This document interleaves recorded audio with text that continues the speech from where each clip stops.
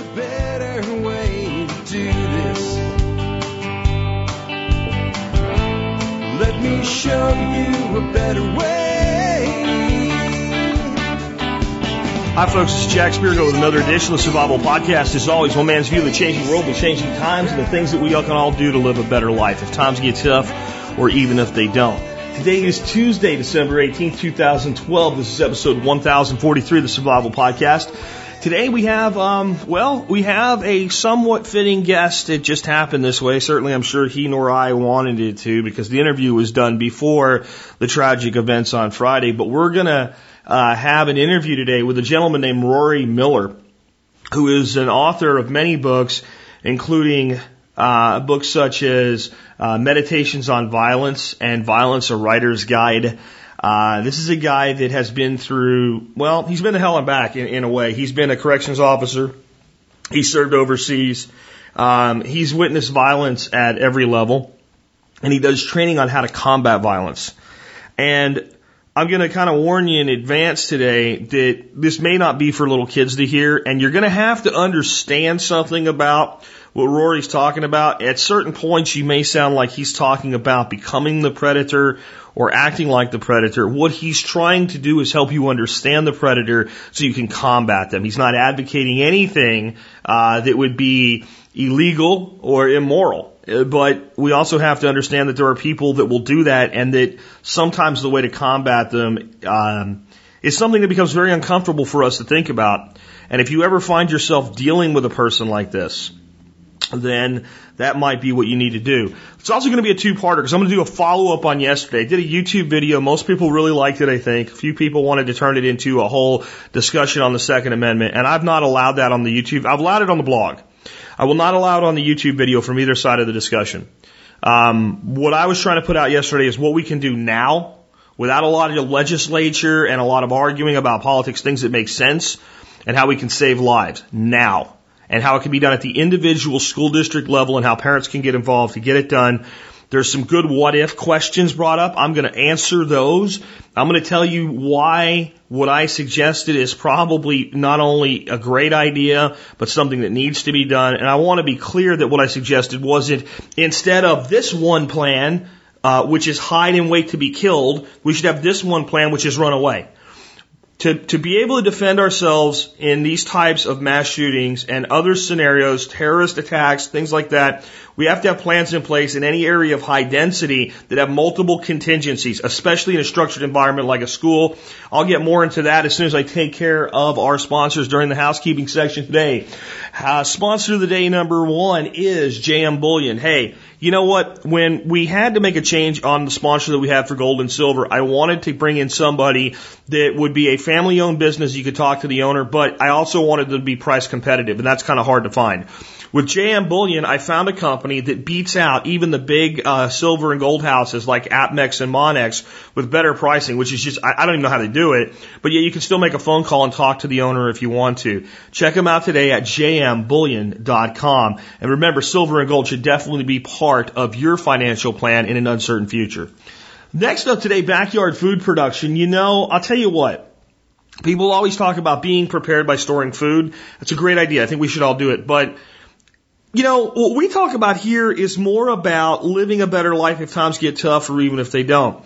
A lot of the stuff that even I store for long-term use is what we would call emergency food.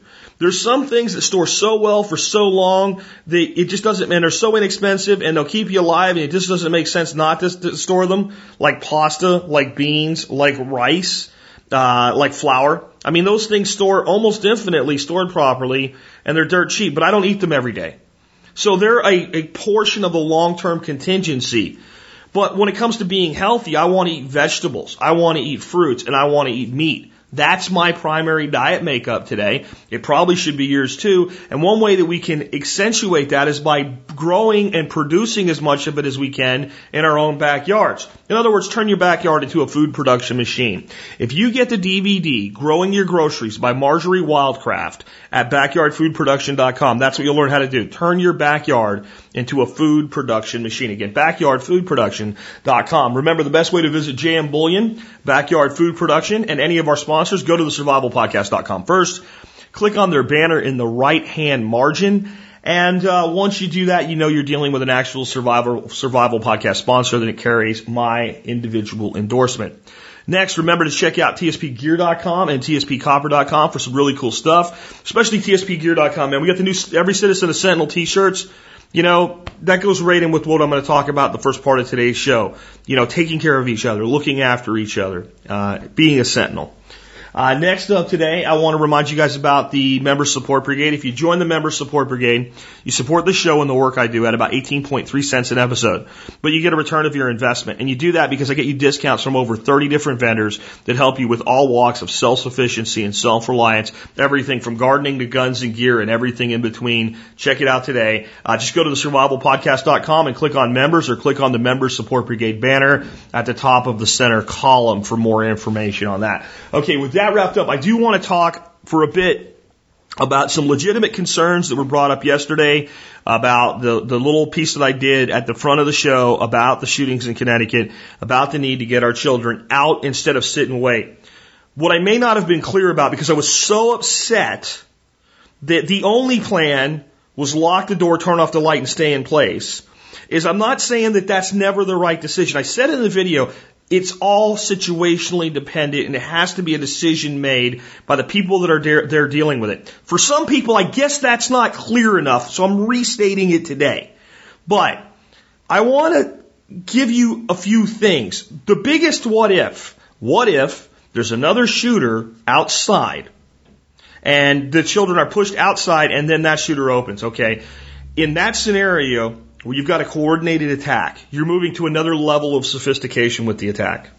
And that means that it's probably more, not less important to get the children out of school. If shots start coming from somewhere, run away from there.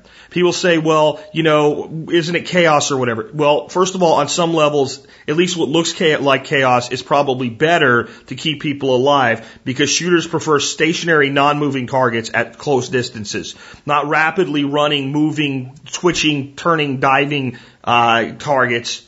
So getting kids to run away. Number two, these smaller kids. Man, it was so much harder. Yes, it's so much harder when someone's so sick that they go after kids this young. But every child in a school can be taught, hey, we have 10 different places that we might have to go to if anything. You don't have to tell them what. And you all have to know these 10 places, just like you have to know your ABCs. Right? I'm giving you some examples of how a plan can be laid out. The plan, I didn't give you the plan yesterday, guys. It wasn't like, okay, this sucks, so do this instead. It was, you got to start asking tough questions of your principals, your superintendents, your school boards, and the first responders putting these plans together. If this doesn't work, what is plan B? Because they don't have plan B. Plan A, hide and wait. Plan B, die. Okay? You can't just have plan A. But let's go through that scenario. So, you've got a teacher in charge. You start putting kids out, however you can get them the hell out. If something does start to happen, you change the point. If you have that scenario, those kids staying put are probably dead anyway. Because you have a shooting team much more intent on doing long-term damage. But you don't know. A teacher has to be able to make that judgment call. It should be part of their training. We don't need a lot of money to do that. We could do this now. People said, what about students that are on the interior of the school that don't have a way to get out? They might have to use the shelter-in-place plan. Until you can determine that there's one shooter and he's on the other side of the building, I'll get to how you could possibly do that. And then you make a judgment call to get out, or maybe you make a judgment call to stay. But if you get all the students out of one area and you end up in some sort of a tactical situation, tactical entry, where the guy doesn't just blow his brains out, what the tactical responders want is as few innocent people in a way as possible. You can get them half out, you get half out. What about students on the second floor or third floor in a multi-story school? Same thing. If they can't get out, they can't get out. But the ones that can get out, if there looks like an opportunity to do so, get out. The one that people kept bringing up, though, with this scenario was Jonesboro, Arkansas. One guy goes in and shoots, people come out, the other guy shoots. You know what? Let me tell you something about Jonesboro, Arkansas. Those of you that remember it that way do not remember it accurately. The Jonesboro, Arkansas shootings were done totally differently. Totally differently. We need a plan for this, too. Because it happened, so we know it can happen. What happened there, and it just seems like many people have had their mind erased and don't know what happened, have made up their own version. Two people, armed up, went and set up sniper's nests. Then one calmly walked into the school, never firing a shot, pulled a fire alarm, returned to his sniper's nest, waited until all of the students and teachers were assembled the way they would in a fire drill, and then opened fire. This tells us two things. One, having an evac plan would neither have prevented nor harmed that scenario, except if you had an evac plan, you had rally points, you could have immediately been coordinating students, go here, go there, move, get out. You still keep some kind of order, some kind of control into the situation, but instead of just running aimlessly. So actually it would have had greater order. But the bigger thing we should learn from this, that ties right back into what I told you yesterday, why did they do that? Why did they do that? Because these weren't people that just went off in a rage and just killed people where they could. They actually planned it out. They were more sophisticated. And what did the more sophisticated killer want? As many targets in as densely populated as an area as stationary as possible. They set up the very thing that when we put our children in a corner and wait, we're setting up for them. Only it's worse. At least when they were outside, those kids, once they figured out what was going on, could just start running. Your odds go up if you're moving. The faster you're moving, the higher your odds go up. The more cover and concealment you have, the higher your odds go up. We should be doing everything to improve the odds of survival. Again, I'm not saying that we should have a plan that as soon as there's an attack, we immediately begin evacuation. We have to assess things. Now, what are some low-cost things that we can do? One of the ideas I heard, we put these super-duper, bulletproof doors on every freaking doorway. You know what? If we can put more secure doors that will take and slow down somebody getting into the classroom, so be it. Let's do it. It will cost a lot of money. It'll take a lot of time. And the door is only as valid as the wall. So if I've got a wall that can be breached or penetrated, and I know everybody hides in a corner, and I just look at the room and I start shooting through the wall one way and the other way, I can still, there's some safety there. But let's do it. But it's going to take money. It's going to take time. Okay? What's a low-cost method that we could use to improve things? What if every teacher in school had a radio, a multi-channel radio? What if there was a procedure that there was a different frequency used every day on that radio that only the teachers know, which minimizes the potential for a sophisticated attack to be listening so that teachers can coordinate with each other instead of just one person on an intercom? They're here, they're there, they've gone up this way. This area is clear. You can evacuate through here. Well, what if this and what if that? You know what? There's no such thing as a what if where everything's okay. It's all about the odds of improving survival. Now, I'm going to ask a what if. And I'm cheating. Because I know the answer. Some of you may not believe it until you hear it proved out, but I know the answer. What if, when this sick individual walked into one of those two classrooms where he murdered all those children, what if some of those children, or at least one of those children, immediately had been told by their parents, if this ever happens, you run. Even if you have to run right by the guy to get to the door because you can't get out the window, you run and you don't stop running until you know you're safe. What would have happened? Might it have saved one more life? I do have a happy story for you. The answer is yes. And the answer isn't Monday morning quarterbacking, as some of you said. The answer is a definitive yes. Let me read an article from you.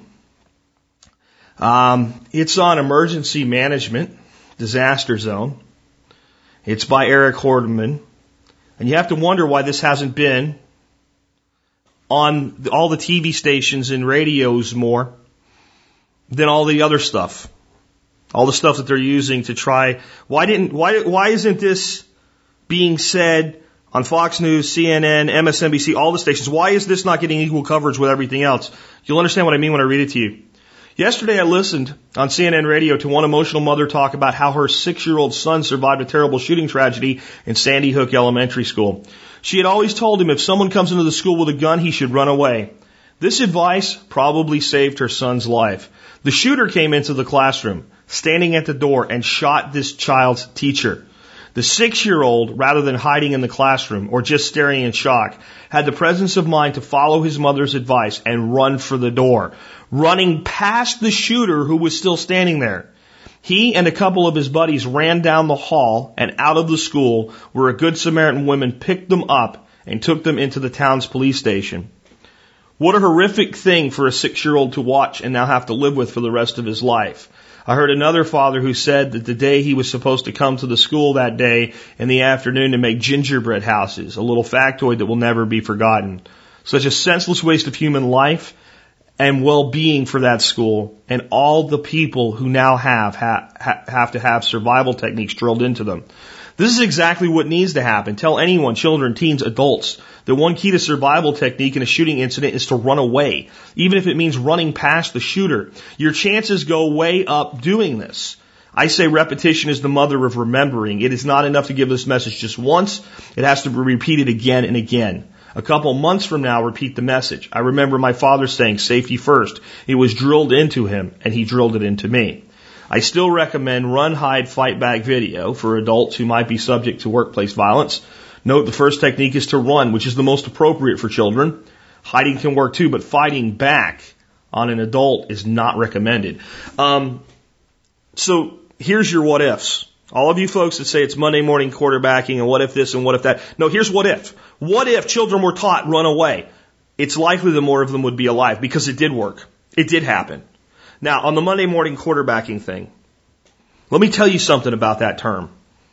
It's completely misused today because it's talking about a guy that never played the game, sitting on his butt, talking to his buddies, drinking a coffee with a beer belly behind a desk at work, saying everything the team did wrong. Do you know what Monday morning quarterbacking really is? Monday morning quarterbacking is when the quarterback who just played the game on Sunday comes in on Monday with himself, the entire team, the offensive coordinator, etc., and they sit down and they watch the game tape of everything that they did right, and everything that they did wrong. And they're honest about what they did wrong even when it worked. Even when it worked. When they say, well, we didn't get picked off there. That interception didn't happen. But man, that's only because that guy dropped it. That should have been picked off. We have to work on that. No one tries to be a hero in a real Monday morning quarterback session. Everybody looks for the flaws and the deficiencies. So if you want to call it Monday morning quarterbacking like that, that's what we need right now. That's what we need, an honest assessment of what worked and what didn't. You know what worked? This kid running the hell away. And people say, well, he could have got shot. Yeah, he could have. But everybody that stayed in that classroom is dead. Do you notice there's no wounded in this statistic? Do you get that? Do you understand that? There's no 20 killed, 10 wounded here. This guy knew what he was doing. He shot to kill. He picked stationary targets that were compliant and shot them and killed them all. I could be wrong about that, but I haven't heard a single report with a wounded number. Running away works. I'll say the same thing I said to you yesterday. You need to talk to your school district's parents. You need to talk to your law enforcement officers. You need to talk to everybody. One guy said, well, I've tried to talk to the cops that kind of, hang out around the school. No, you need to talk to the chief of police. You know, to city council meetings, school board meetings. You need to bring this up. And it's not, we need this instead of that. You don't know what you need. I don't know what you need. Your school's different than my school. You might have a 6-story school. You might have different security procedures already in place. But what we do need is a frickin' plan B and a frickin' plan C and a frickin' plan D. Not plan A, hide, plan B, die. Because that's what they have. And it's wrong. And if you think I'm angry, I am. I'm sorry. I'm trying to be as calm as I can with this. But plan A, hide, plan B, die is not good enough for our children. It's not good enough for you. It's not good enough for me. Because most people in their head, this is the other thing nobody will say, have the same plan. If it happens at a school, a shopping mall, or a sporting event, hide. And if that doesn't work, you're dead. If it happens anywhere, first thing, get off the X and move. Get out of the line of fire as quickly as possible. If you have the ability to fight, and you make the decision to fight, do so tactically. If you're not going to fight, then get out of the way so that whether it's first responders like police officers or a good Samaritan citizen that's armed is going to, he doesn't have to worry about you. If you can't run, if you can't get away, then you do the best you can with cover and concealment and hiding. even then, you can't just hide and wait. You have to be waiting for if an opportunity presents itself to get out and run. What if somebody else is there? What if I'm in charge of a military unit? We come under an attack. We are overwhelmingly attacked. We cannot fight back. It's too superior of numbers. But I want to hold up and wait for help because, they might have some people behind us. We have to move. We have to move or we're dead. I know that little children are not soldiers. But the reason you teach the soldier to move isn't because he's a soldier, it's because it gives him the best chance of survival, period. And I have a little bit different of a viewpoint on this maybe than some combat soldiers, because I was a rear echelon soldier. I was in the airborne, but I was also a mechanic. I wasn't out there with a gun all the time, every day. So I got some different training, because it had to be understood that there could be a time that you could come under attack when you're not armed. And the training was move, rally at specific points and move. If there's an arms room, try to get armed. If not, get away, get out. Let the armed responders handle it, because you can't, because you're not armed. You can if you have to throw a monkey wrench, throw it, but then run. This is what we need to be teaching our teachers. I know it's wrong that teachers have to have tactical coordination skills. I know that we shouldn't live in a day and age where that's true, but it's become true.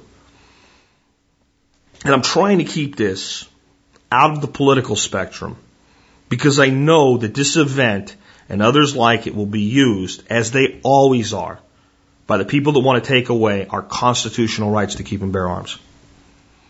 But if you want a villain here, if you want a real villain here, you want something to blame, it's not a gun. It's probably not even a parent. All of these instances are different. From well-loving, well-cared parents to abusive parents. The parents are a variable. It's always a variable. Good to bad. Some of these students seemed well-adjusted. Some of them seemed extremely troubled. Some were troubled by other things. Some were tormented at school. The student is a variable. The shooter's a variable. The guns are variables. Many different types of guns. The method of acquisition of the firearm is a variable. You know what's pretty much a constant? And we haven't heard it yet, but I'm willing to bet probably a month's revenue of my business that the answer, if they ever tell us, is going to be yes. The commonality is psychotropic medications. Dylan Cleburne, and I don't remember the other guy in Colorado, were on psychotropic meds. The guy that dressed up like the Joker and shot people in the theater, he was on psychotropic meds. The two kids that shot people in Jonesboro, Arkansas, I talked about, they were on psychotropic medications. The crazy guy that shot the congresswoman, he was on psychotropic medication. I can't say that all of these people that have ever done anything like this were on psychotropic medication, but I can tell you there's more than a few, and more than a simple majority. Right now, from my understanding, and I could be wrong about this, my understanding is about 20% of Americans are on psychotropic medications. There's your culprit. There's your culprit. And it's something we need to do something about. And until we do something about that, we need to improve the odds of survival for ourselves and for our children. And that means being honest about what works and what doesn't work. Because some of you said that I was brutal and harsh toward the teachers and the principals. Because I said the principal was not a hero. I did say that. And she wasn't. A hero does something that at least has a chance of success. Some people said, well, in D-Day, a lot of men just went straight headlong into the assault and the fire. They were armed, they were trained, and they were not alone. And they knew what they were doing was going to make a difference. She made a mistake, a tactical error in judgment, but her intent was heroic. She was a heroic person that made a tactical error. You want to call it Monday morning quarterbacking? Again, yes, because there will be others like her. There will be others like her that will be in that position. And if we're not honest about it, if we say, well, that's what you should do, that's what they do. That's not what you should do. It was a mistake. People say, how do you know it didn't save anybody? Because it didn't. Because he shot her, and he went to another classroom and shot a bunch more people, and then he ran around a corner and shot himself. We know because of the reports.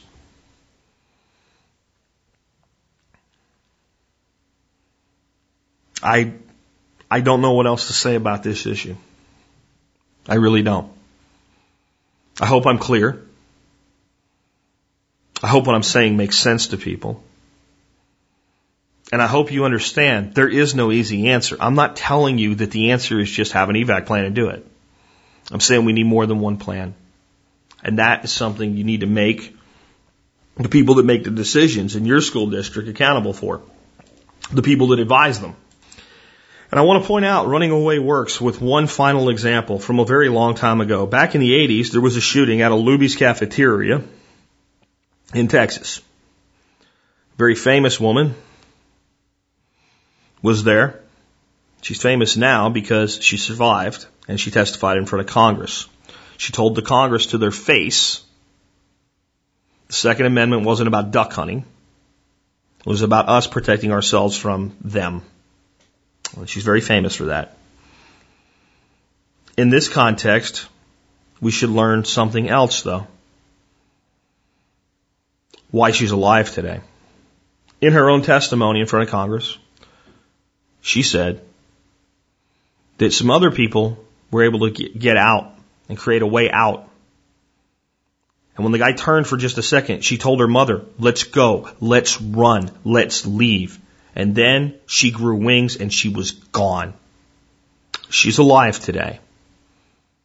She's alive today. She's angry that at that time you couldn't carry in Texas and she wasn't able to help defend anybody and her only option was to run away. My point, though, is she survived. Her mother, laying over the body of her dead father, wasn't going anywhere. In this woman's own words, she wasn't going anywhere. They'd been married a long time and she wasn't leaving him. It's noble. It's honorable. But her mother was not heroic either. Her mother made a decision to stay. And her mother died.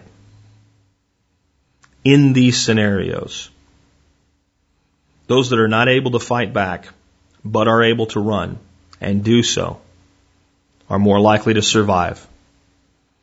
And if we're not willing to admit that, then we're literally guaranteeing in the future some people who could survive will not. If I upset anybody by pointing things out that show that to be true, tough. I'm sorry. It has to be done. And with that, I am probably not going to talk about this issue any further. And I'd like to introduce our special guest right now. And like I said, it wasn't planned this way, for God's sakes, but we're going to look into the mind of those that do violence today. I'm going to caution you again that there's some things here that will be said that could be taken out of context or the wrong way and not to do so. I think Rory is a brilliant guy, but sometimes maybe delivery, he's more likely to set himself up for that. But I think he's really got this figured out. And you might have to do a little work to get through this one. And you might not want too young of a child to listen to this. You might want to listen to it first yourself before you decide, those of you who let your kids listen, whether you want this to be something they listen to. I'm going to tell you that there's some cussing in this from his end, stuff that I usually don't do myself even. I'm giving you a disclaimer on that. But this is an honest look at violence. And with that, hey, Rory, welcome to the Survival Podcast, man. Thank you, Jack. Good morning. Hey, it's first appearance on the show with us here, so I've told people a little bit about you. You want to give people just a little bit of your background and, why we got you here today to talk about this subject? Oh, I have to talk about myself in public. I hate that. Just a little bit.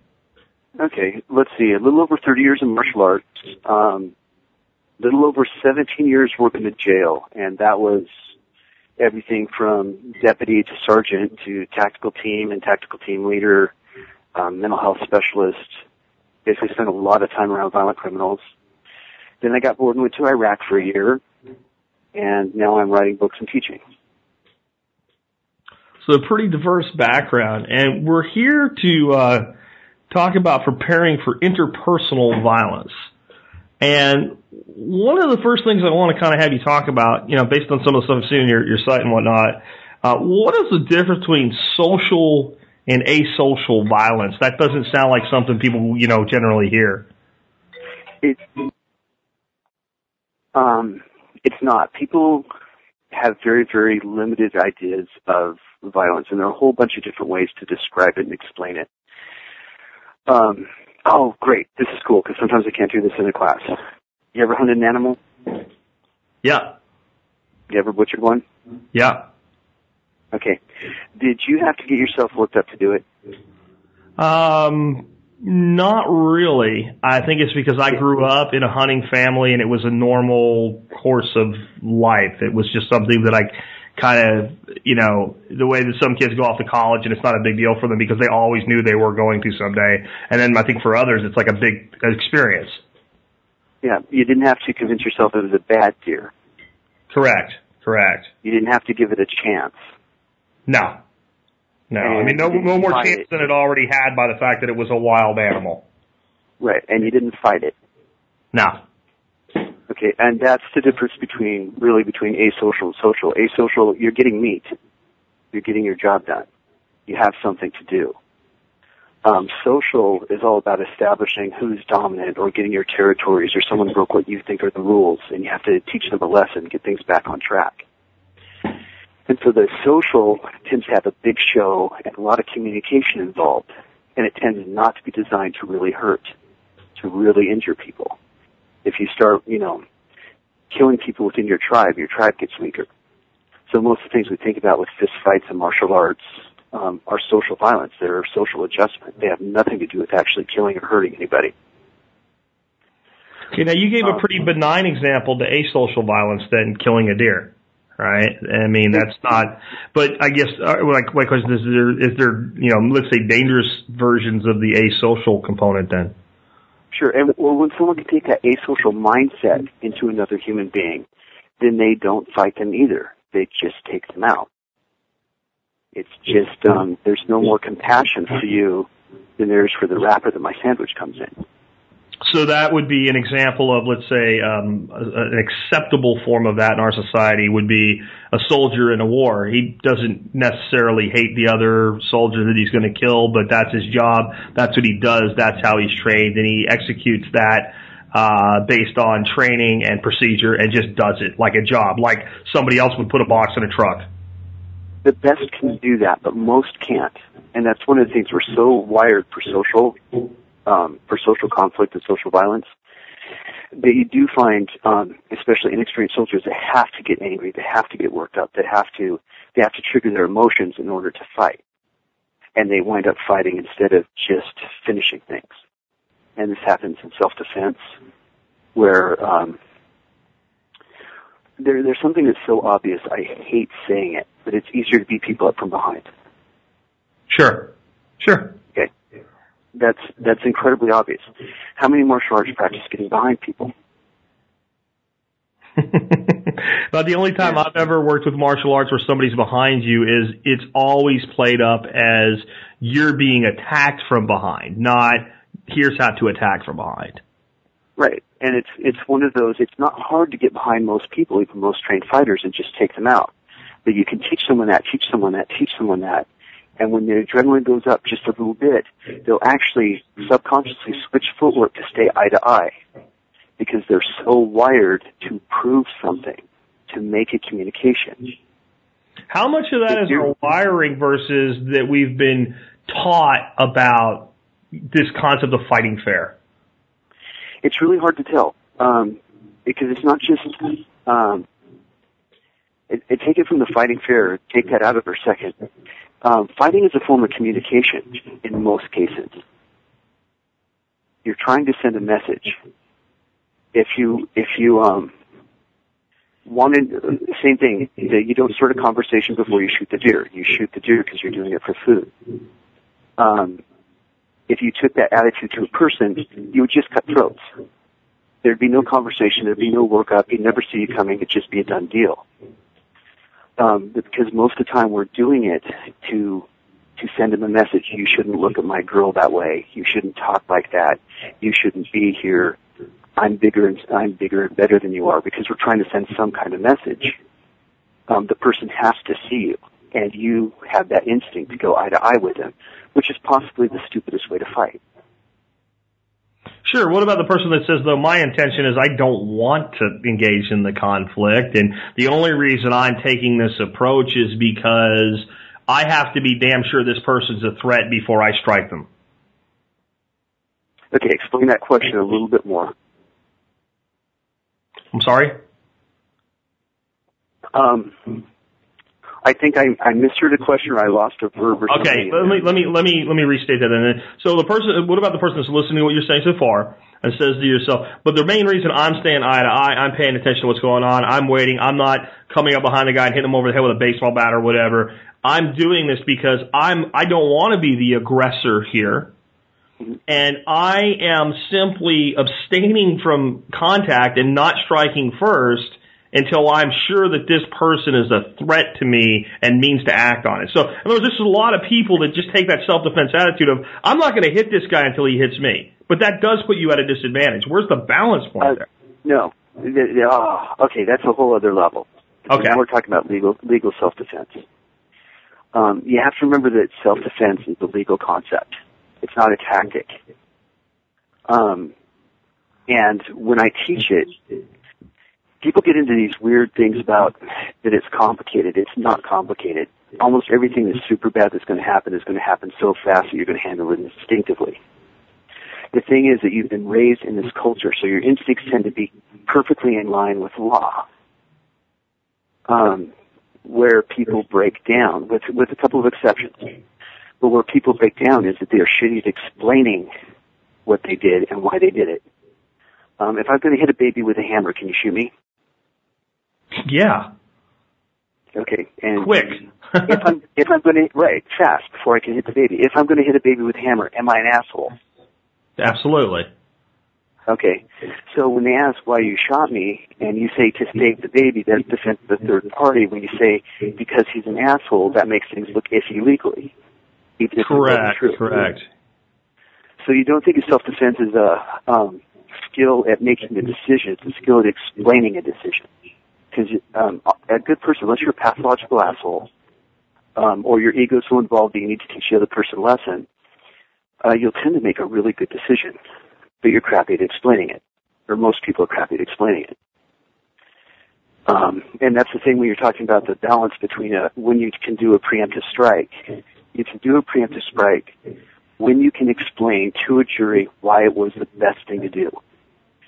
And most importantly, why it prevented a worse use of force later. It's relatively hard to justify a preemptive lethal strike, but it's fairly easy, I don't want to go so far as to say easy, to say I hit the guy and ran because if I'd waited another second, one of us would have killed one or the other. I did damage to save a life. Sure. And to prevent the escalation. And I left the opportunity for this guy to be apprehended or be rehabilitated or something. I didn't end the conflict in a way that ended all opportunity. And I even left a point where if I had made a mistake, the guy's hurt, but there's a back button here. Yeah, and that's why officers can make takedowns and handcuffing work. The low-level force, which is really hard to use in most true self-defense situations. But you can use them preemptively fairly effectively.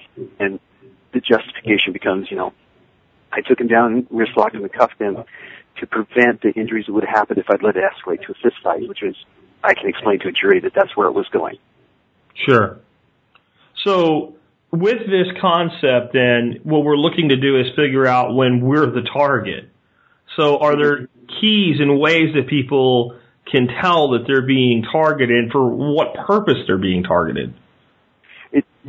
Yes, and people know it, and they do this instinctively, And then because they're so used to the social stuff, they come up with excuses that they think that they're misinterpreting things, and they let themselves be victims. So the first thing, you got to know what normal is. And there's a normal distance we stand. It's different in different cultures, but there's a comfortable distance that we stand. You and I have never met in person, so if I was saying, hey, we'd probably stand at about 3 feet apart. Does that sound about right? Yeah, absolutely. Okay. If we knew each other better, we'd be standing about a foot closer. Yep. If we knew each other really well, we're comfortable standing really close. And if you ever see two guys, they're standing almost touching chests, but looking over their shoulders, they both did yard time in prison together. Okay. They're looking over each other's shoulders, not making direct eye contact with each other, covering each other's back. It's a really specific body language. Interesting. So we've got this 3 foot, this range that we know is comfortable. Okay, if someone wants to violate that, that's a red flag. If someone is talking to you, they'll be talking to you face to face. And if you look at their feet will be, just a second, I'm not whether they're parallel or perpendicular to you. But basically their shoulders, hips, and feet will all be in a line facing you. Got it? Okay. Okay. Someone who wants to hurt you is going to put their feet in a line towards you, so their power is towards you. If you see someone standing like that, it's either a bad guy or a cop. Okay. The second piece of that is that comfortable distance is only face-to-face. It's much more comfortable side-to-side. I could stand 6 inches off your shoulder to the side and not trigger the creepy feeling that would happen if I tried to stand 2 feet in front of you from the front. Absolutely. Absolutely. Bad guys know this, so they try to flank and they try to make it look like they're starting a conversation. That also puts their feet in line with you, their power line in line with you. Okay, so the things, if it's social, if this is going to some kind of social conflict, you'll see it coming a mile away. There are a handful of ways. Either it's a monkey dance, which is what you looking at? Oh yeah, who are you? And then they stand up and they puff and they get closer and closer. But if you look at the body language of that, they're trying to look big, like cats puffing their fur out. They'll be up on their toes, bouncing, they're flexing, their feet are squared up, and their energy, we call it their energy is high, but basically they're up on their toes, which is like the stupidest possible way to stand if you really want to fight. But it's like a primate instinct. It's I'm bigger, look at me. It's and the shoulders up. And I mean, like when I studied Systema, one of the first things I was taught, never raise your shoulders. It's a clear indicator of a response. Right, and we are all trying to impress chimpanzee females when we do that. It's actual human women tend to look at that and say we're immature and stupid. The chimps would be really impressed. Yeah, absolutely. So if you want to impress a chimpanzee female, you can puff out like that. But if you want to be common sense, then that's probably not it. And it gives away. And I think one of my things with what I've always tried to work with people on confrontation is don't give away anything before you absolutely have to about your capability, your intention, what have you, because that doesn't let your opponent feed off of you. There's no advantage to other people knowing what you're thinking. Anyway, okay, so you see this, and you'll see it coming, and there will be verbals with it. They will talk. They will do this stuff. It won't be this disarming kind of verbals. It's the establishing dominance kind of verbals. They're only, for social violence, it breaks down a couple of ways. The monkey dance we just talked about, and you've seen that with almost every fist fight you've ever seen. Yeah. Okay, you see that in MMA. The two guys get in the ring and start doing that crap before they're going to have a professionally controlled and refereed fight. So if it happens there, it's going to happen everywhere. Yeah, a lot of martial arts are stylized ways to do this. They're dueling systems. They're not the same as self-defense systems. So monkey dance, and it'll escalate to the point where one will either, poke the finger on the chest, push the chest, flip off the ball cap, and then that could be repeated back and forth a couple times. It'll be a, hard overhand right, which is way more likely to hurt your hand than to hurt the other guy. And a whole bunch of sloppy punches, and then they'll be tangled up and probably fall down and wrestle on the ground. If someone gets hurt doing this, it's because they fell and hit their head, or they broke their hand on the other guy's head. So that's the monkey dance. the educational beatdown, every group has rules. The rules are always enforced. If it's a group that uses violence, then they'll enforce them with violence. For the most part, it's not a big deal. You and I, if we know each other and you screw up, I can look at you and you'll be self-fixing. You'll know you screwed up. I'm sorry, it won't happen again, and we're done.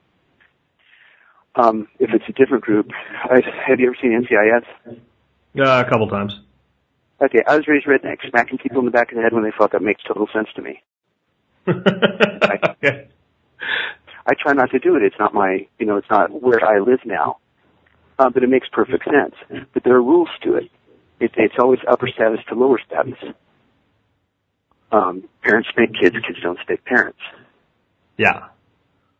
Okay, so that's the educational beatdown, and it can go lethal in cultures where that's allowed. Interesting. Can I go off on tangents? Yeah, a little bit, sure. Okay. Almost every group has a maximum level punishment, a maximum sanction. Okay, so most families, a point where they say, "Oh, he's had enough." Even the co-conspirator says, "Hey, we're done." No, this is the worst thing that we do in this. This is the worst thing to happen. In most businesses is being fired. They can docu-pay, they can docu-time, they can do this stuff, but their bad one is you're fired. Okay. Most families, it's a spanking. Follow that so far? Yeah, I got you. Okay. So, but there are steps to a spanking.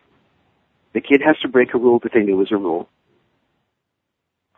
So it almost never happens the first time the kid does it. If the kid does get spanked, it's because they did something dangerous, like running in traffic. And there's no time to turn into conversation. The kid gets to say their piece. You ask them, why did you do that? And if the kid gets all defiant, I did it because I want to, and you're a bad daddy, I do what I want, I'll totally get spanked. If the kid sucks up and is like, I'm sorry, I won't do it again, I just forgot, I promise I'll be good, then usually they'll just get sent to your room. It'll be commuted, right? Sure. And the last step before the spanking is the speech. I don't want to do this, but we had rules in this house and you knew that this would happen. Okay, do we skip any of those steps in state execution? I'd say we have more steps in a state execution. But all of those steps are there, or it doesn't feel valid. Correct. We don't apprehend the guy, even if we saw him do it, 10 people saw him do it, we don't apprehend him, lay him down the street and shoot him. No, you have to go through the steps or it doesn't feel legitimate. And it's the same thing for firing, it's the same thing for spanking, it's the same thing for an execution. And the point of that is that the social violences are all scripted. Unless your ego gets sucked up to the point that you're playing a role instead of watching it, you can predict everything that's going to happen, and you can prevent anything you can predict. So, avoiding the monkey dance, what you're looking at is just, oh, nothing, dude, I was just filmed, I was sleeping, didn't sleep last night, I was just looking out. Sorry about that. No monkey dance there. You aren't giving them the hook. Most educational beatdown, you need to apologize to that lady. I'm sorry, I didn't realize I was being rude. That won't happen again. If you want to escalate it, then you tell them that their rules are illegitimate. As I overheard a guy in Turkey say, he was British. Well, okay if you want, but we don't do it that way in civilized countries. And that was making friends and influencing people right and left. So, anyway, the social stuff is very predictable. There are a couple other categories, but we see them. The thing with the asocial, it's all about resources. If someone's targeted you, they've chosen you for a reason. And this is getting into logic of violence. Want me to keep rambling? I don't think you're rambling. Keep going. Okay. There are only a couple of breakdowns. Again, there's the social stuff, and you can see the logic to it. If someone thinks you've broken their rules, they'll try to correct you. If they're polite and civilized, they'll correct you in a polite and civilized way. Most polite cultures, they just don't make eye contact and start snubbing you until you bring your behavior in line. And within the cultures where that's allowed, that's usually all that's required. The social violence tends to break down one of two ways. It's either about resources or it's because they like it. The resource thing, okay, here's a question for you. If no one was going to help you and there was a very real possibility that your kids were going to starve, what would you be willing to do? I think I would be willing to do pretty much anything to make sure that my kid didn't starve, as hard as that is to say. I think that I would do everything I can to stay within certain bounds of my own ethics and morality, but in the end, my kid's going to eat before your kid eats, if only one of them's going to eat. If I can make it work, I will, but there is a point at which my family comes first. Good ethical answer. And honest. We put that out to your room, and when people say everything, but we sit there and, no, be specific. Would you steal? Would you rob? Would you murder? Would you band together with others? One of the ones that doesn't come up, but it happens all over the world, would you prostitute one of your children to feed your other children? And it happens all over the world. It's more common than killing for food. So you get a group of people to work out this list, and you will not find anything on that list that people have not done for drugs. The addiction and drug culture drive most of the violent crime in America.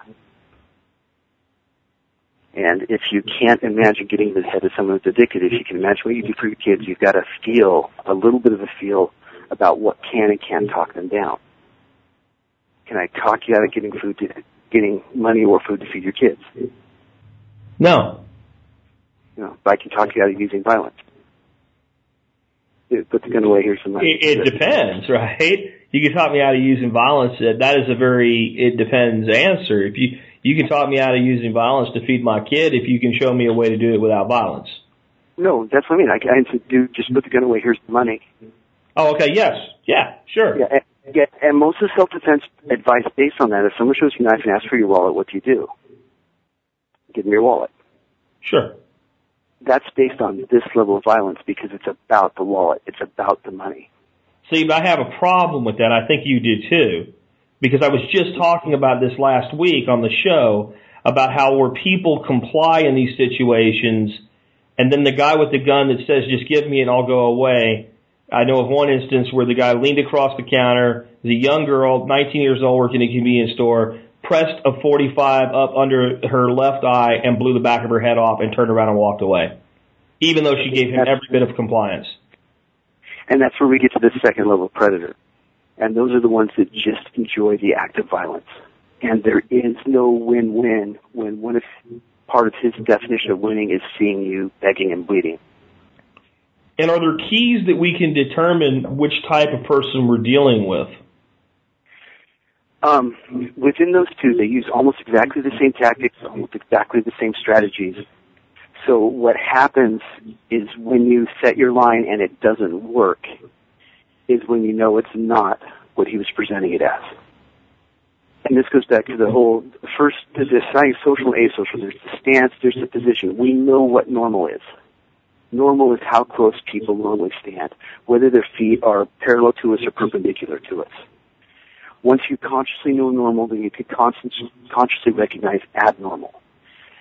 Once you do that, and one of the other reasons why I like working with having people practice articulating self-defense is one of the biggest issues with most people that become victims, in my opinion, is that they know what to do, but they can't make themselves do it. They don't give themselves permission to do what they need to do. And one of my tactics is if you, in your own head, can explain it to a jury in the second, you can explain it to yourself enough to let yourself do what you need to do. So you really, the most important skill is being able to read people and reading situations. So the first division, reading between social and asocial, is actually fairly easy, except we're so wired to assume that everything is social.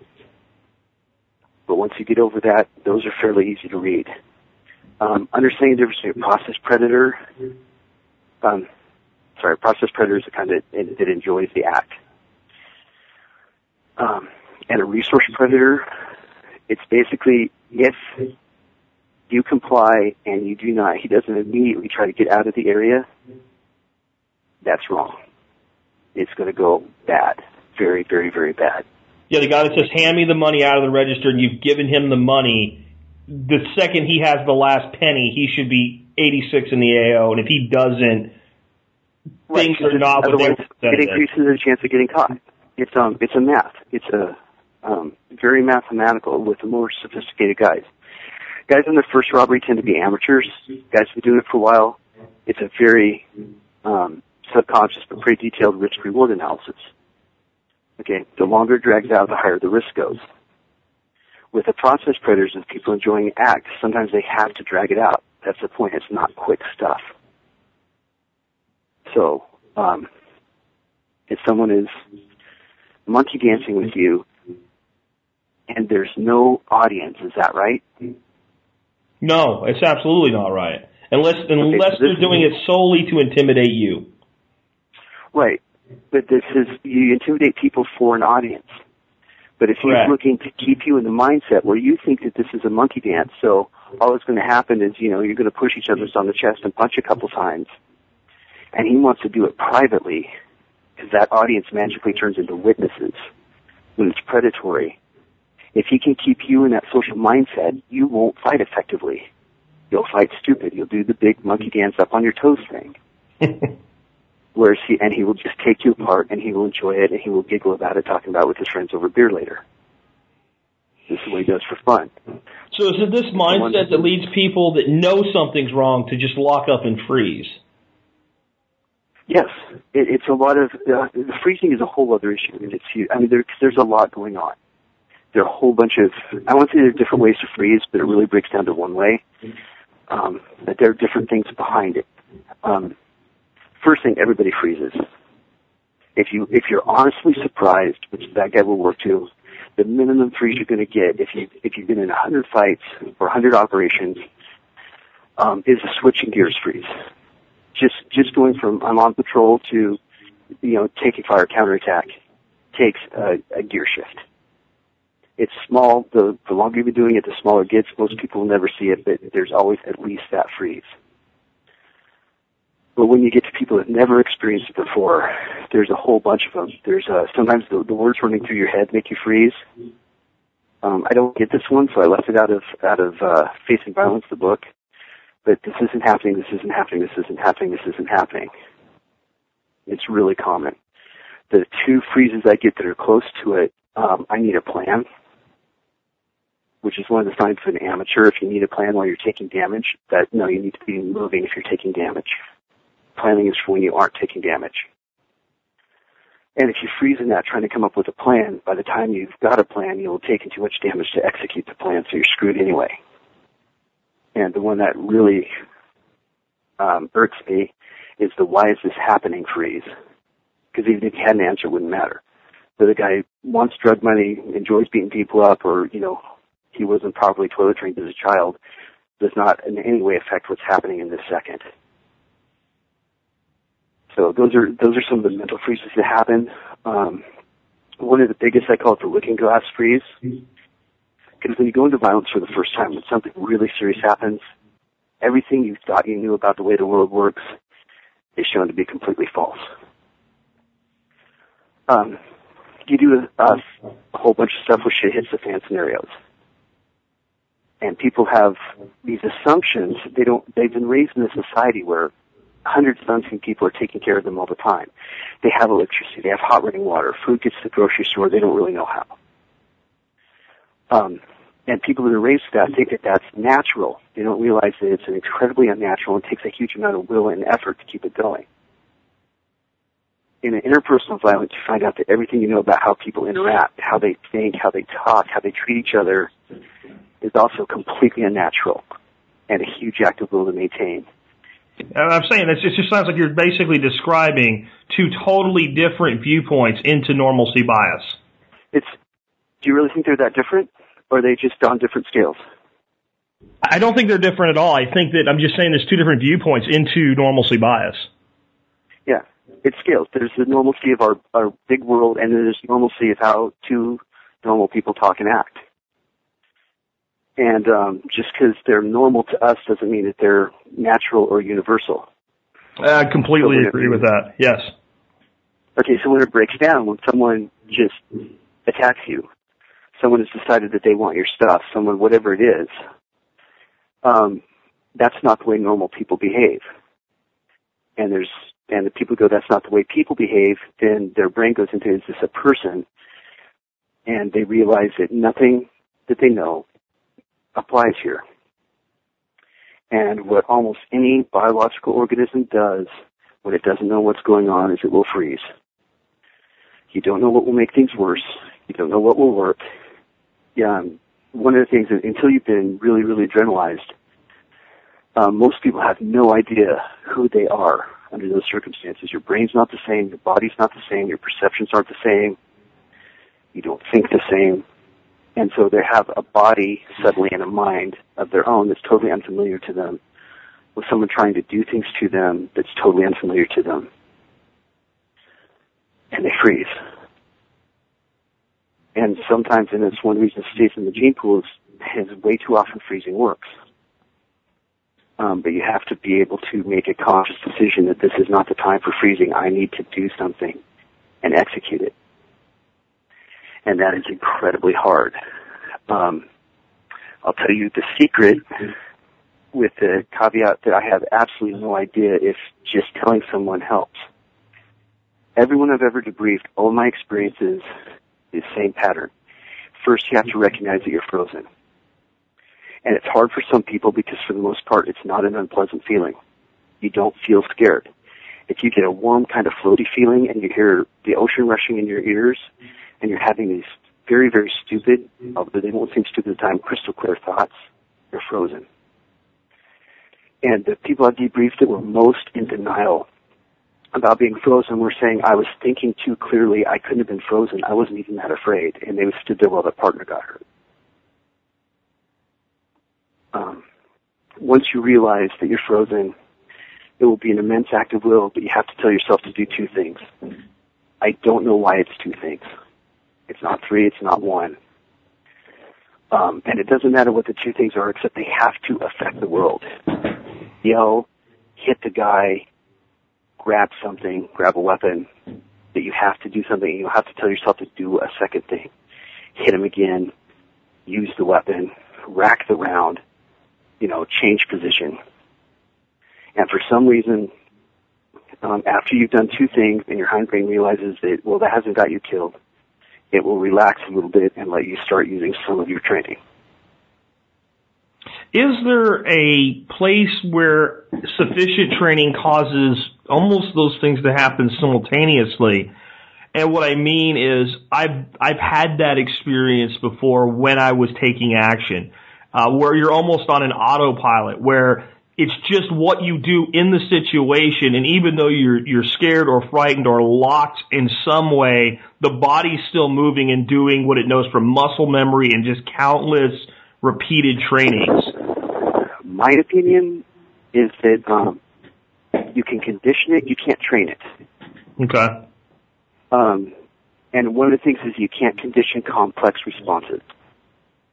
So you've done, I don't know how many times you've done an immediate action drill, but you'll do immediate action without thinking about it. Your body will start it before you consciously realize your weapon's jammed. Correct. Okay, that's conditioning. That's conditioning. They'll tell you it takes, 3,000 to 5,000 reps to learn a new skill. It only took one rep to learn how to not touch a hot stove. Sure. Okay, that's the difference between, and that's the difference between training and conditioning. And if you can condition to that level, you can, and it doesn't take a lot of reps. But if you condition that level, it's like you can draw and engage, you can do immediate action, you can do what I call counter assaults, which are a flinch that hurts the other guy. But you can't make complex decisions like that. You can't come up with plans. So if your training is based on seeing what's coming in, coming up with an appropriate response, working some strategy, working some tactics, that will tend to fail you under close assault unless you've been there a bunch of times. And once you've been there and you've kind of got it down, then you can do all the stuff you've trained at a really, really high level because you're using the adrenaline instead of having it used against you. But I have never seen a training that got someone to that stage in their first encounter. Okay. I'm almost thinking maybe of a different mental state then. The state where the person says, I just did everything I was supposed to. Everything seemed like it was in slow motion.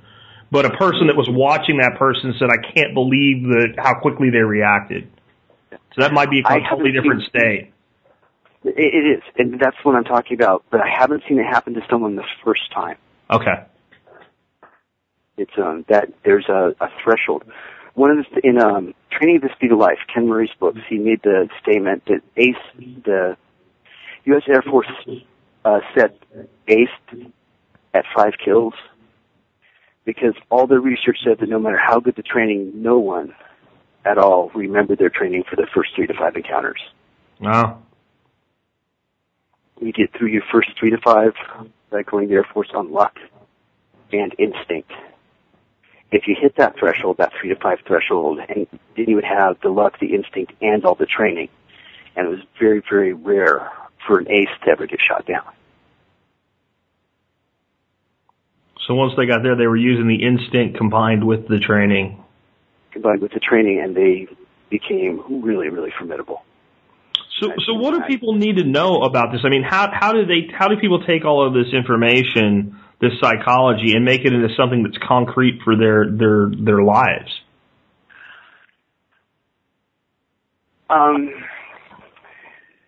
In everything that you ever do, the most important part is awareness, right? Absolutely. Okay. But uninformed awareness is just not awareness. Okay. So it's not just, if you want to go vague with I had a bad feeling, then cool. But if you can explain the bad feeling to others and yourself, then you've got your conscious mind and your unconscious mind working together. If you practice studying to recognize normal, you can recognize abnormal better and explain it both to yourself and the jury. Everyone can benefit from getting better at reading people. It's everyone will say the words, but you look at their bodies, you look at their faces, and what's the message this guy is trying to send me? And once you realize that he may not even consciously recognize what he's really trying to say, but once you can figure out, you can manipulate him on that level instead of the level that he's trying to turn the conversation into. So this, the whole psychology of it is huge, and we all do it instinctively. What I suggest, what I want everyone to do, get the training, train with me, whatever, but start moving it consciously, because subconsciously you tend to not get better at things. You get good enough. Consciously, you can continuously improve. To answer the question, I just dodged it really, really well. I think it's a little bit of both. I'm looking for maybe some concrete actions. If somebody said to you, I now feel exposed by this. What are some things I should do in my life right now and over the next couple weeks to get myself more prepared to deal with this potential reality? Because part of why we have you on the air here is, yes, this stuff happens every day to a small number of people. And I know if you're in the corrections industry, it seems like it's a huge number of people, but the reason people walk around with their head in the clouds is because it is a relatively small number compared to the whole. But we teach people in this world that there's a thin line that maintains that, and there could come a day where this is a hell of a lot more common, and we want people to be prepared for that period of time. Well, I mean, it used to be normal. 250. We talk sometimes about human brain, monkey brain, and lizard brain. And 250 years ago, you were in danger frequently, whether food, flood, starving, disease, raiders, and people got to know that deeper part of their brain, and we tend not to. So, for some suggestions for drills, go to public places, do it instinctively, don't try to use your brain too much, and start picking out the weak and the vulnerable. Start picking out the ones if you needed money right now, or you wanted to cart off somebody, who would you pick? And then where and how would you do it? How would you get them alone? How would you get psychological dominance? Don't worry about the physical dominance yet. How would you get psychological dominance? That's the first rule, is watch people like they're prey. Because someone is watching you like you're prey every time you're in a crowd. And while you're doing that, look at the ones you absolutely wouldn't fuck with and figure out why. What is it about them that tells you this would not end well? Let's see, there's another drill I don't say very often that's something you just said triggered. and it fell out of my brain. That's what happens when you have this many concussions. Whenever you get an intuition, this is another drill. Whenever you get an intuition, you get a hunch. You know, you're sitting in a restaurant and that couple over there is going to argue anything. You figure out where it came from. As long as, say, if you sit there and you replay it back in your mind, what you heard, what you saw, if necessary, what you smelled, it gave you a clue, and you pick out where the clues were. For your legal articulation for self-defense, it's incredibly important because most of those decisions will be made very quickly and subconsciously. And having practice at explaining a subconscious decision is hugely important for that. But more important, once you start realizing that these hints are coming from information, the deep part of your brain is processing faster than the conscious part of your brain, you'll start trusting your intuition more. Once your intuition starts realizing you trust it more, it will start kicking you more stuff, and you'll actually start living in a different place in your brain. You know, I've got a great analogy for that for people to understand it. Okay. My father-in-law has a hard time hearing, a very, very hard time hearing. We finally convinced him to get hearing aids, these new, highly advanced hearing aids. When they put them in his ear the first time, it was amazing how much he could hear, but they did not give him full correction of what was possible. Because they said he'd lived this way for so long that it would overstimulate and be too much to handle. So over a period of several weeks, the gain on these hearing aids slowly increased so that the mind could process the information it had lost touch with. That's exactly what you just described. You're asking your subconscious and your consciousness collectively to give you more information. And the more you're able to process, the more it will be willing to give you. But it can't go from 0 to 60 in a half a second. It has to be conditioned in. It has to be developed. Excellent. Yes. Yes. And and you just reminded me of the other drill. And this is, I think I can only suggest this with your audience. I can't do it with most people. But go get cold and hungry for a while. Go off and don't eat for long enough that your senses start just shooting up and you start smelling hamburgers 2 miles away. Start getting into that part of your brain that starts triggering when you're hungry. And that's really close to the part of your brain that gets triggered when you're scared.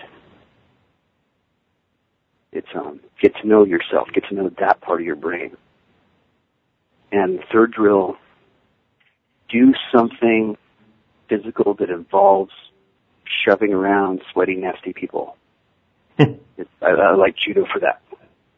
Okay. The judo, wrestling, Brazilian jiu-jitsu. Don't fall in love with it, especially the grappling is really easy to fall in love with. And you don't grapple to grapple. You always grapple for something else, to handcuff, to escape, or to disable. It should never be dragged out. It shouldn't turn into a chess match. Which is one of my problems with the sport when it becomes a viewpoint of self-defense, and you've got these people rolling around on the ground together, and I respect the physical development, I respect the skill, I respect the sport of it, but in trainings we've done, we've had people, put them into scenarios and let them spar like that and roll around the ground, and I've walked up to them and tapped them on the forehead with a training knife.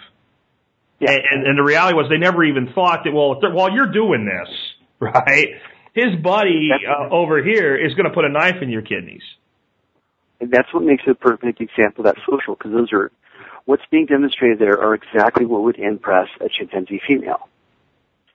Strength and endurance and flexibility and even some tactical sense. And it's not bad. There's nothing wrong with being strong and flexible. And I will say that everyone needs a little bit of grappling if they want to go physical, because they're the premier teachers of how to move a body. And moving a body is one of the critical skills. But it's really easy to fall in love with. And once you fall in love with it, you start doing it for itself instead of for your goal. But my point is you want to get used to going hands-on with people that are kind of icky. Okay. The 200-pound sweaty, hairy guy. You want to get to the point where you don't even flinch when it's time to bury your head in his armpit and throw him. Once you get past that point, it's the same thing. You want to practice something where you take impact. I don't think boxing is not good for you.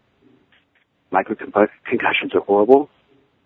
But I think everyone should box until they aren't afraid to get hit anymore. Then they can walk away from it. But you need to get that exposure to impact, not be afraid of it. And a lot of the basic training is pick the things that scare you and go do them until they don't scare you anymore. Yeah, I completely agree with that. That's as I mentioned before, I've done quite a bit of work in training with the Russian Sistema, and getting hit is a big part of it, and learning to absorb blows, but it's not theatrical, like, look at me, I can get hit 15 times and stand here. It's taking away the fear, because the concept is, in a fight, you're going to get hit. So you're going to have to be able to deal with it. The best training I think I ever had for real fights wasn't martial arts. It was high school football. Yeah. Because you learned how to take a hit and get back up and stick to the plan. Yeah. And that's huge, the ability to take a hit and stick to the plan. And your first couple of hits, change your world. But after that, it becomes that's just the way the world is, and you know it. And the ungodly number of people that don't understand that the natural environment of a fight is to be pushed and pulled and slammed and hit, and that's just the way it is. It's ridiculous. Now, you have something you call... One more thing. Yeah. Oh, go ahead. No, go ahead. Oh, no, there's one more thing. When you're looking at your martial arts, and this is huge. This is something that I worked out when I was doing a collaboration with Lawrence Kane. High-end self-defense, striking on up, you can only justify because you're losing. Okay, and this goes from everything from punching and kicking up to shooting. In order to justify it, you have to be in a position where you're losing, which means you have to train everything you do from positions of extreme disadvantage. Because if it's even or better, like it is when you bow in and step forward, it's not justified. Which means you have to be able to work with your structure compromised at a range you didn't choose, with the person behind you to the flank. Everything a bad guy's going to set up has to become your natural environment for fighting. That's critical. Absolutely. Some of the stuff we would do is we'd have a person, demonstrate their ability to deliver a blow, and then say, great, but now you're standing, you're prepared, you were asked, and we put them into a compromised position and say, now how would you deal with this? For instance, squatted to the ground, their back against the wall with their right shoulder pushed against the wall. You've got to do something now. What would you do? And that's another component that I have a problem with a lot of organized, structured trainings is they always assume certain things are going to be in place or available or possible versus the reality of violence, which is you don't get to choose. Yes. That's have you read the books? Cause no, I'm actually on book right now. I was going to start asking you to tell us a little bit about your books. I didn't realize you had written so many books, Rory. You kind of were referred by a listener, and you got a ton of stuff. I didn't actually realize, if you count e-books, there's a ton. But okay, so this is the pitching the books part of the show? Yeah. Part. Yeah, but I think people could gain a lot. I'm sitting here looking at, I thought, maybe I knew you had the Meditations on Violence, but I'm looking at a whole catalog of books here on your site. And in fact, there's so many. Initially, I thought that maybe they were, books you recommended, and then I started looking at the author name on all of them. So, yeah, tell us about some of the writing you've done and what you have available. Meditations on Violence was the first one, and that was really ugly year. First body recovery was search and rescue, delivering a crack baby, blew a hole in a guy. And on top of that, I was starting to realize how disconnected I was getting from the martial arts around me, that they didn't even have a language for what I was trying to say. And I'm getting some weird feedback on this right now. So I started writing down, and it wasn't originally going to be published. It was just a booklet of the stuff I wanted my jiu-jitsu students to know when they were ready. And one of my friends, Chris Wilder, who I sent it to, sent it on to his publisher, and that's what started the whole ball rolling. So that was meditation. It's all the stuff that the martial artists I didn't seem to understand. The stuff that was obvious to me that wasn't obvious to them. Basic violence, the second, was about what to do about it. And that goes into self-defense law and internal ethics and how bad guys set up, which if you want more on social and asocial violence and the different types of social and asocial violence, that's the best breakdown that I've done yet. Avoiding it, dealing with ambush assaults, breaking the freeze, how fights differ from what most people expect, and a little bit on how to deal with the aftermath, because it's never over.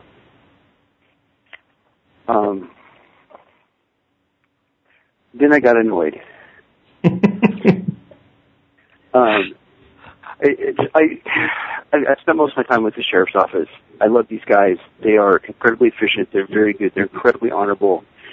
And it seemed like sometimes no matter what they did, someone who had absolutely no problem or no clue about what happened would be trying to judge it. And when I worked for the sheriff's office, I was working on behalf of the citizens. They have an absolute right to know exactly what I did, exactly why. I'm using force on their behalf when I use force. But if someone wants to complain about it, I didn't want to complain because it made them feel icky, which is where most use of force complaints come from. I didn't like the way it looked. If you haven't been exposed to a lot of force, all force, every force event looks horrendous. So I wanted to write a book because I didn't think there was one out there that did a good job of explaining the rules. So Force Decisions, A Citizen's Guide, the first half is a straight-up academy use of force class.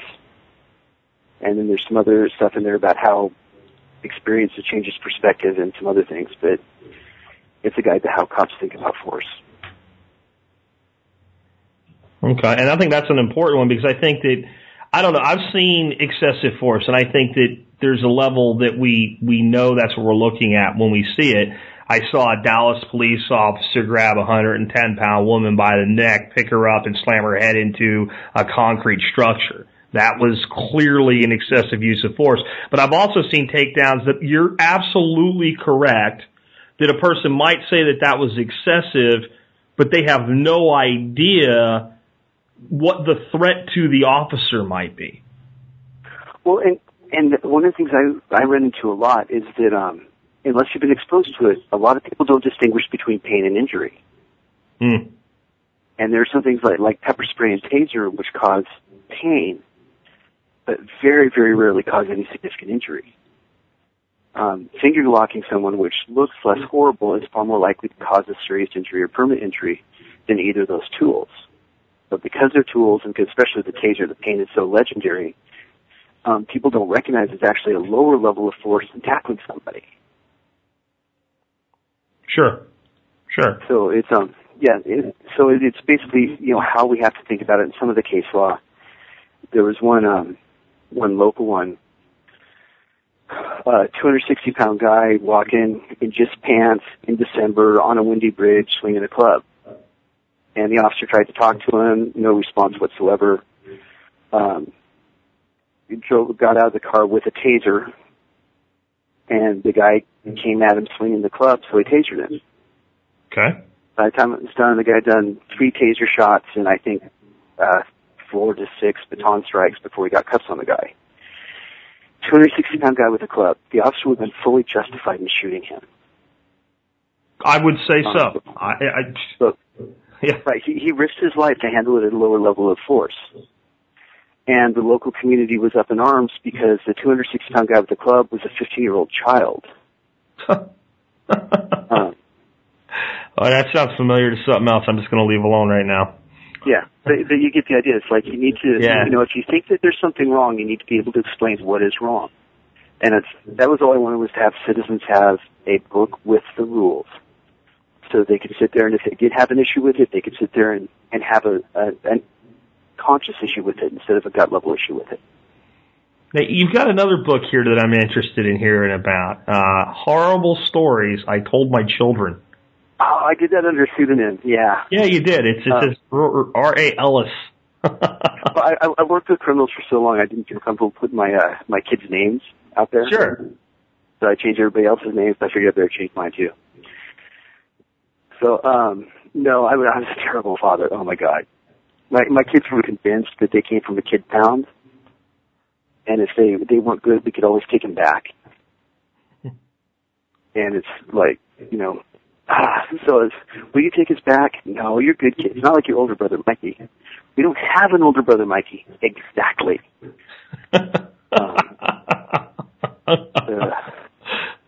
I convinced their mother then that my mother-in-law, their grandmother, was a cannibal. I told my daughter we stole her from a circus. Okay, really, I was looking for a point, right? So what was the point of that book? I thought it was going to be like, you know, horrible stories that were like because you were honest with them or something. So what was the... No, I was a terrible dad. It was one time, there were a couple times I was playing, and one time my son, you know, he was just really mad at my wife. He was really mad at his mom. And I'm just mad at her. I hate her. And it's like, well, I knew this was coming. Looks like it's time to get ourselves a new mom. And he's shocked, and it's like, you know, so you want to help me write the ad? So I started composing this ad, you know, wanted new mom. And, you know, the whole point is to get my kids to fight me on it. Sure. They did, but my daughter, I'm going to tell. It's like, oh, well, she'll look at it anyway Thursday. What's Thursday? Recycling day. You don't want me to just throw it away. That wouldn't be ecologically sound. I better forgot with recycling. So, yes, I was not a good dad. Truly not a good dad. So, but what was the point of the book? Just to confess that, or just was it a humor book with a twist and stance? I mean, what would a person who bought that book get out of it? Because I know what you'd get out of these other books. I was interested in this, and now I don't know if I would want a copy. If you've got kids, you'll want a copy. But those are just the stories, you know, now that they're adults, those are the stories that my kids laugh their asses off about. Okay. Yeah. All right, so it's almost a Tim Taylor thing there. Okay. So where can people find out more about you, your books, your training, your all your stuff? The website is ChuronTraining.com, and that's Churon like the centaur, CHIRON, training, all one word. And I keep a blog at ChuronTraining.blogspot.com. That's where I do my thinking out loud. So, and that was secret for a long time. There's no secret now. Okay. Well, we'll make sure that there's links to both of your sites in the show notes today, so that people can get on over there, check out your books, and learn more about you and read your writing and gain from a lifetime of experience that is something very few people really get a deep look into. And I appreciate you being here with us today, Rory. Thank you. Thank you very much.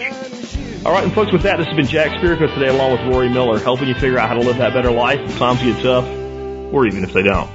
It's in our food these days, you know it's on our TVs. Sometimes we forget we are what we eat. I don't know the answer. It's like there's nothing I can do. It's the price we pay, I guess, when we follow all the rules. There's a better way to do this. Let me show you a better way.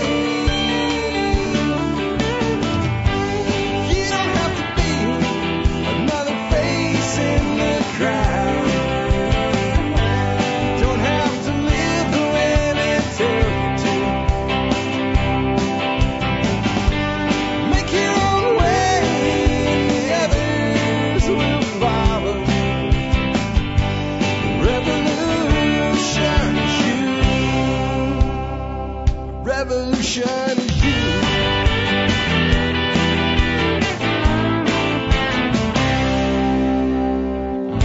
Someday we'll realize our children Nobody up there cares. They're living for today.